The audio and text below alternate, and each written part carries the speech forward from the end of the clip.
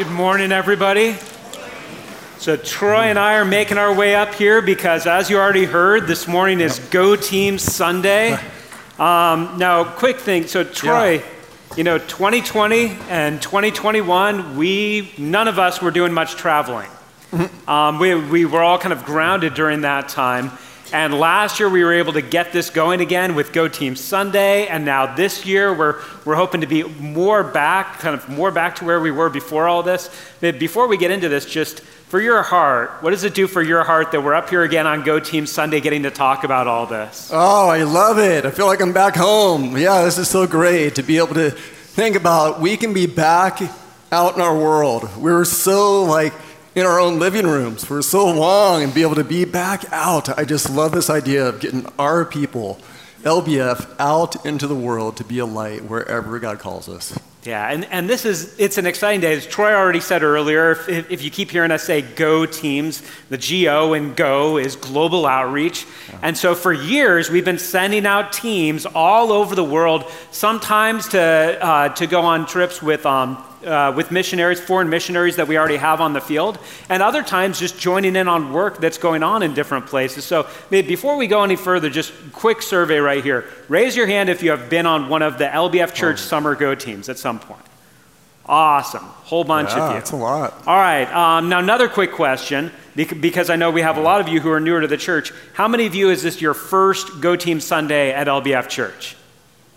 All right, I love it. And some of you are like, I don't know, maybe I missed that week in the past. That's all right. This is going to be a great Sunday. And really where this is going to culminate at the end is Troy is going to walk us through where we are going this year and on the different trips that we'll be heading out on. But before we do that, each year for our summer Go Teams, we choose a theme.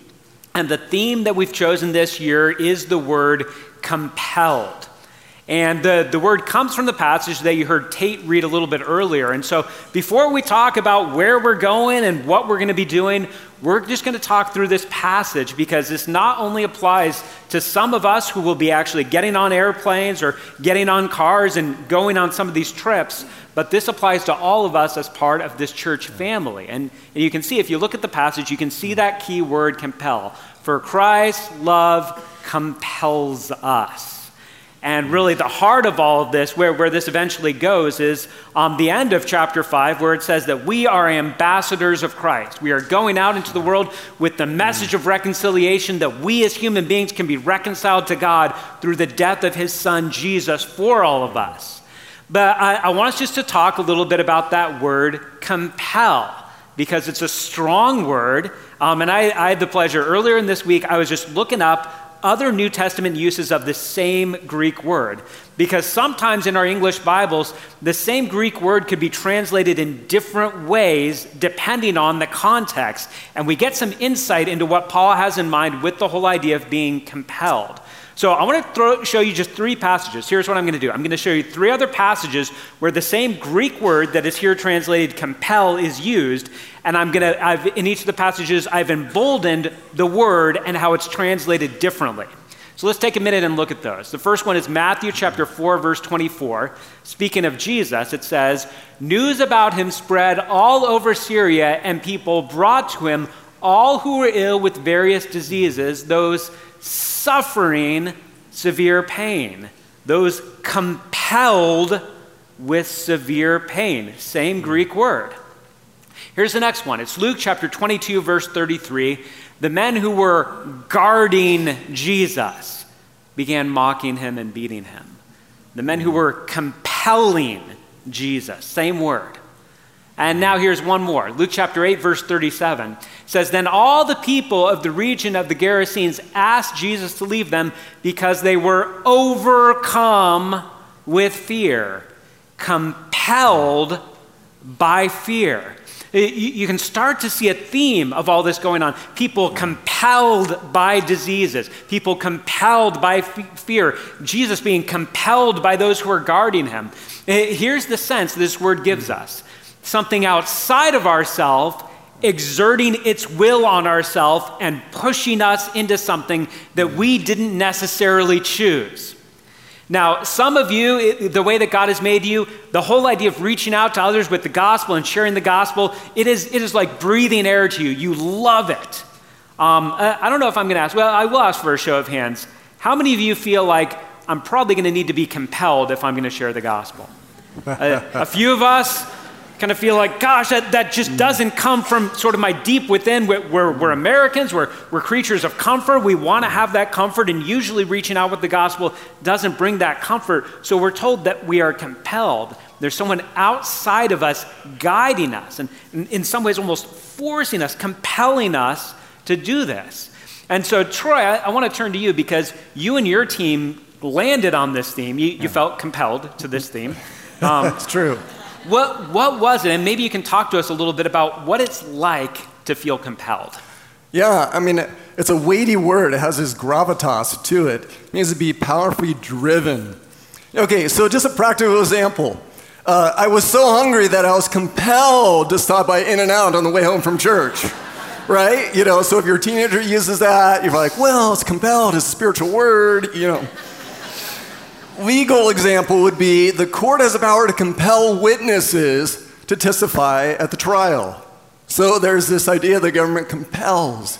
For Paul, like he was driven with this overarching sense of calling. It was a sense of duty. Like if he didn't do this, he would be shirking his responsibility. Like there's this weight to it where he has this passion. Some would say kind of like this passion kind of from the belly, you know, like I have this fire in my belly that I just have to do this. And I believe that's what it comes down to for us, that we're driven and led by the Holy Spirit to do this. Yeah, and it's a beautiful idea in some ways. When we think of the examples that Troy was just using about the different times that we feel compelled, and we all know what that feels like. We feel like I can't not do this thing. I feel led to do it in this strong way. The idea that we would have that kind of force behind the idea of sharing the gospel, between the idea of spreading the light of Jesus, not only here in our community, but all over the world and being a part of that work. But I want us to notice something else, and this is a really beautiful part of this passage. If you're looking up on the screen, I want you just to notice what it is that compels us. Do you see what it is? Christ's love is what's compelling us. Which I think is really profound because we could easily look at this and if we've been believers for a little while, we could say, well, it's obedience to God that compels me. And that's not bad. Like that's a biblical idea that obedience out of God and just a sense of obligation to Him is part of the picture of how we live out our Christian lives. Or we could even say that the fact that there's other people who are lost and condemned and need to be saved, that compels me. And that also would be totally legit. That's a legit motivation for us to do this. And I think it's so beautiful that Paul begins with the idea that what primarily is compelling us to spread the light of Jesus near and far is Christ's love. And I want us just to soak that in a little bit. When Troy and I got up here, some of you are probably pumped up for Go Team Sunday.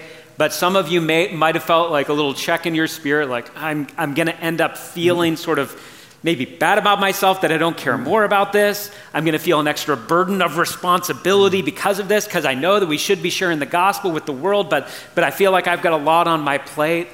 So I just want us to take a breath right now and to say, if we're going to get there more than we are right now as a church, and if each of us is going to get there more than we are right now, according to Paul, what is going to compel us for this is Christ's love. And I want you to take in that you are loved by Jesus. In fact, I want us, not just, it's easy to leave that in the abstract, just sort of like, all right, there's this being out there that loves me and it feels very impersonal. Just look in the passage because Paul gives a little bit more on this. He says, for we are convinced that one died for all and therefore all died. Now one, this is a gimme, who's the one who died for all? Jesus came, the eternal Son of God came, and the greatest proof of his love was that he was willing to give his life for us. Now, Jesus himself said in John 15, greater love has no one than this, than that he would lay down his life for his friends. Jesus laid down his life. And there's that kind of cryptic saying afterwards when he says, therefore all died. And what Paul seems to be saying with that statement is the idea that we all owe a death because of our sin. And when Jesus died, it's as if all of us paid that debt. He paid the debt for us. So all of us died with Christ, all of us who are believers, because the one died for all. Now, there's an appropriate sense of us talking about what we are being compelled to do, but let's not rush past what it is that's compelling us. And what's compelling us is that we are loved by Jesus. And so here's the deal. Instead of saying, hey, later on, try to carve out some time to quietly reflect and meditate on that, we're just going to do that right now in the service. I'm going to invite you, we're going to take a breath. I want to invite you just to quiet yourselves, maybe bow your head right now, and we're just going to take about a minute. And here's what I want to encourage you to do. As you reflect on Jesus' love for you, try to bring it out of the abstract. Try to think of specific ways that he has expressed his love to you. Think about the ways that he has been patient when you have fallen short. Think about the blessings he has poured out on you that you don't deserve.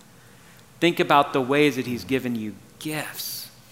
Think about the ways that he's given you a church family. Pause and soak in the love of Jesus for you.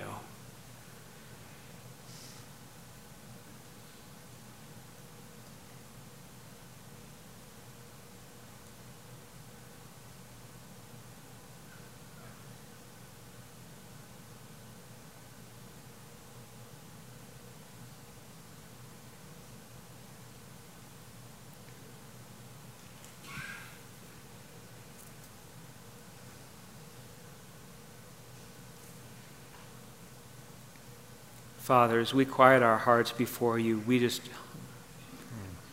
it's so easy for us, Father, to be focused on our own obedience or lack of obedience. And I pray that in your grace, you help our eyes to be fixed on you. Help us to see Jesus and really see the way that he has loved us. Help us to see him in his gentle patience, in his passionate pursuit of us, in him tracking us down when we're lost and wandering and bringing us home. Father, I pray for each person in here. I pray that even if there's nothing else that each of us walk away with, we would walk away more convinced that one died for all and that ultimately showed the way that we are loved. Compel us by your love, Father. In Jesus' name, amen. Now, Troy, one of the things when we were preparing for this earlier that you brought up that I thought was a really significant point, we get to soak in that reality that we are loved by Jesus, but we also get to remember that we're not the only ones loved by Jesus, that there are other recipients of that love. So talk to us a little bit about that. Yeah, so it's not just for us, right? It's for those around us. I think about the clerk at Trader Joe's who's chatting with me as they bag my groceries. That's a recipient of God's love. Think about our neighbor that maybe we share a fence with. Maybe their dog is a little loud. Recipient of God's love. Think about the coworker on the other side of the cubicle, and yes, even the loud phone talker. Yep, recipient of God's love. As a student, could be your classmates and desks around you, and maybe not just the ones that are nice to you. I think of the family that our winter edition Go team just built a home for down in Baja a couple weeks ago. Here's this family that didn't have a house 3 weeks ago, but now they do. They're a recipient of God's love.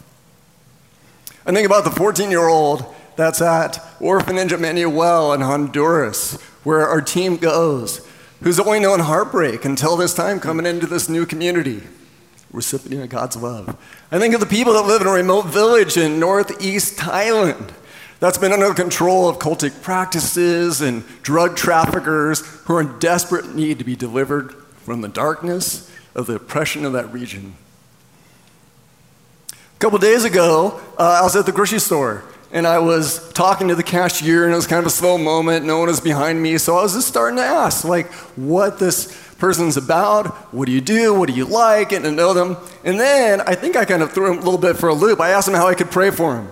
And he paused and got kind of quiet. He said, well, I'm married and I have a 2-year-old. I have a 2-year-old daughter. And I was like, enough said. And he was like, yeah, like terrible twos. You know, it's like, okay, I'll pray for you and I'll be praying for your wife and for your daughter and God will do a work there. And so I wanted him to know that he matters. He matters to me, but he also matters to the Lord. And so does his daughter. Yeah, and it's such a powerful idea when we think of that idea and think of wanting that to spread and more people getting in on that. Those of you who are participating in our LBF Church Bible reading plan right now know that we're in the Psalms, and we've been taking 1 or 2 Psalms a day and just reflecting on those. And earlier this week, we were doing that as a family. We read Psalm 40 at the dinner table, and then just everybody sort of talked about what stood out to them. And for both me and Karina, the verse that most stood out in Psalm 40, we were reading out of the ESV, and in verse 11, it talked about the idea that God has not restrained his mercy toward us. And that idea just sort of jumped off the page, that it's enough that God would give mercy, but he's not sort of like, there you go, now we'll see. He's not stingy with his mercy. He's not stingy with his love, and we get to receive that. And we would hope that the idea, first of all, that we would be so enjoying that we would be so at ease in our lives that we would actually be able to get our eyes off of ourselves and onto others. And that then on top of that, we would see that everyone that we're encountering is somebody that Jesus loves that deeply. And as we move on, I love where verse 15 goes with this, because we've just been in verse 14 so far. The love of Christ compels us. We believe that one died for all, and therefore all died. And then the rest of it just says, and he, Jesus, died for all. And then here's the purpose statement. Here's what's supposed to happen. That those who live should no longer live for themselves, but for him who died for them and was raised again. So this is sort of the destination of where all this is meant to go in our lives. Where this is meant to go is that we are so taken care of, we are so loved by Jesus that our lives are no longer about ourselves.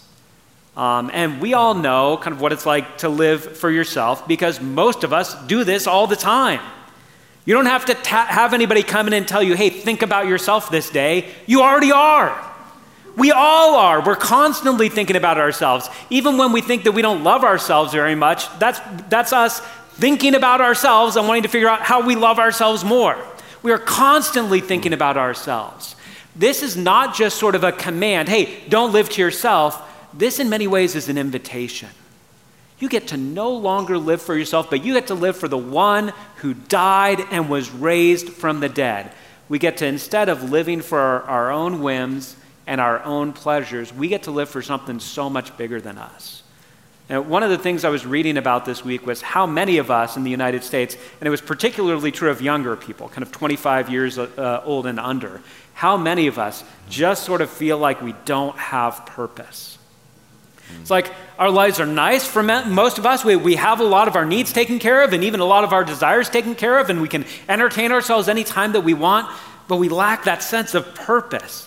And we're being given here a gift saying this is the transcendent purpose that God has given us, that we wouldn't live for ourselves, but that we would live to make Jesus known, to make him more famous and make his light spread more and more. And it's easy for us on a Sunday morning to be together and saying, yeah, we shouldn't live for ourselves, we should live for Jesus. But Troy, there's obstacles to us doing this. So just talk to us about what are some of those obstacles that might be standing in the way right now of us really living for Jesus? Okay. Well, one of the top ones is that we're just too busy. We have too many things on our plate. Go on a go team, think about this, prepare for it. How do I do this? But somehow we manage to find time for stuff that we value, right? Whatever it is, we tend to find time for that. Maybe we're somewhat risk adverse. Like, I'm going to a different land. I have the same kind of control. Well, the reality is you don't have a lot of control here either. You just kind of think you do. But the reality is, look, this is a real step of faith. It might be exactly what you need in your journey with the Lord, is to trust the Lord for that. It might be uncomfortable. True, this is pretty much a given. So was driving a vehicle for the first time when you weren't. You forgot like how crazy and how scary that was, and now you're so at ease with it. Well, this is the same kind of deal, is that we have to trust the Lord step by step. Now, you might be put into situations that you don't know what to say or you don't know what to do. Okay, that could be true as well, but we'll equip you. There's training that goes along with this. And we're really going to know anything that really has true value to it is going to have a learning curve to it. And so this does as well. Okay, maybe you're an introvert. You're like, oh man, just too many people, too much time together. This is just, welcome, about 40%, up to 40% of the USA are introverts. God can use introverts, right? Amen. And so, Go teams, I think, are specifically designed to be able to stretch introverts and extroverts. And so God can do both. Paul was so compelled that he was willing to push through the obstacles that came his way because he trusted God be with him in the midst of it. Yeah, and one of the things that I think is the backbone of everything Troy was just sharing with us is just the idea that we are called to live by faith. There is no Christian life apart from faith. There's no Christian life apart from sort of the discomfort of stepping out and not being sure what's going to happen. And so even as we talk more narrowly, that there's 100 different applications of this. And Troy talked to us. So, whether it comes to our neighbors or our classmates or our coworkers, we're called to do this. So there's all kinds of different applications. But obviously, one of the ones that we're driving at is our summer Go teams, our Go teams for 2023. And some of you are going to be called to be on one of those Go teams. Some of you in here, you came in, you're like, I've done this before. I've been waiting a year for this. I can't wait. I know I'm going to do this again. Bless God. That's awesome that God's doing that work. Some of you came in and it's not anywhere on the radar. And what I want to say is I'm absolutely certain that for some of you who are in here right now and you did not walk in here with this anywhere on the radar, some of you are going to be getting on airplanes. Some of you are going to be going on these trips because God is going to move. God is going to compel you in a special way to say, this is the year. It's not going to be every single person in this building right now. But here's what I want to encourage you to do. As you begin to think about this and pray about this, for some of you, you're like, absolutely, I'm all ready to move on and I will pray for others as they go. That's great. Don't skip the step that God may be calling you to go. Some of you are like, maybe in the future we have young kids. Well, maybe God's going to call you to divide and conquer. One of you stay home with the young kids and one of you go on one of these teams. Some of you are like, I'm too old. I'm sort of at retirement age. I don't know. This might be a kind of a young person's thing. You would be amazed to see how many people go and thrive on these teams and they're not necessarily young.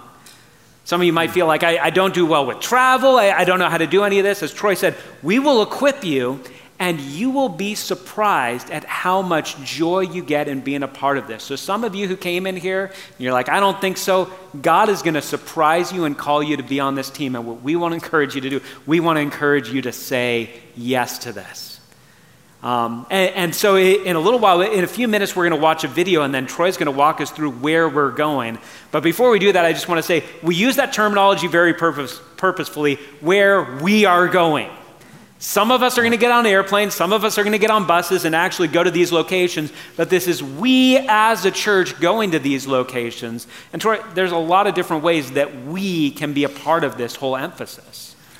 Yeah, where Jesus gave the command to the church, not just to a few people, but to the church. He said, go into all the world and make disciples of all nations. So I just like this idea that it's we are going. It's not they are going. It's not just a few select people, but we as a church, we're doing this. We're going to Thailand. We're going to Mexico. We're going to Honduras. So it's a we. You might not actually be on the team, but it's still a we, isn't that we are sending. So there's some practical ways, even if you don't go, that you could be praying for these teams. You pray for the individual countries that God will have a breakthrough in these lands. God will use each team member. You can pray for them by name. We can also just use some practical help where you can help round up construction supplies or help collect VBS supplies, for the camps they're going to be able to do. And so there's lots of ways you can be involved, but particularly you can also financially support. And so you can give toward just the teams as a whole. You give to individuals that are going, that are fundraising, because some trips are more expensive than others. And so we all have a stake in this. We're all in this together. Absolutely. And so here's what we're going to do. As I said, in a couple minutes, Troy's going to walk us through the specifics, tell you about the teams, tell you where they're going, when they're going, what they're going to be doing. But first, we had this great video that was put together that just highlights some of the impact that can happen through these short-term teams, sometimes just a week that they're gone, but the impact that it can have on us and the impact that it can have overseas. So as we prepare to hear where we're going for this summer, let's take a moment to enjoy this remembrance of how God has been at work in and through our church, through our Go teams.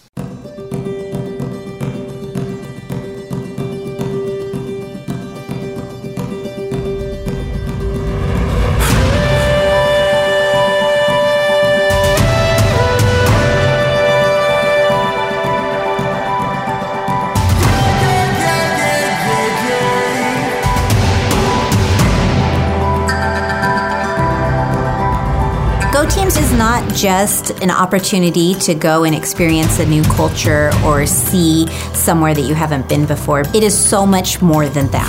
And the community just really came together, and we were all just together as a whole, God's people working together. And it was a great experience. We came in complete strangers to this community, showing our love to them, them showing their love to us, and showing God's love to each other. When we left, we felt as if we were leaving friends. This was a family. Letting go of all your expectations and letting God use you. That's when God is able to work. Okay, I'll do it. I don't feel prepared. I don't feel equipped, but I'll do it anyway, God.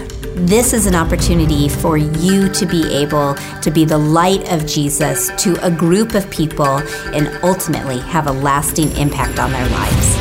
For us to be able to give them some security, a good, solidly built home. Even though we don't understand the language necessarily, you can see it in their eyes when their tears are streaming down their face and they're holding on to the keys to the house and realize that they're going to have somewhere to live again. Well, no one has ever promised me that travel, taking time off work, and going to another country would ever be convenient.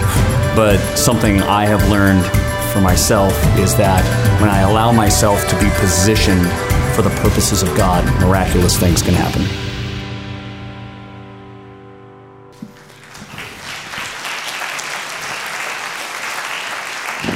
So great, though. This is what we are doing as a church, as Life Bible Fellowship. We're all in this. So we have 7 teams for 2023. In fact, one already took place, our winter edition, which is new for Baja Building a House. So we already did that a couple weeks ago. So then we have 6 more trips to go. So I'm going to lay these out for us.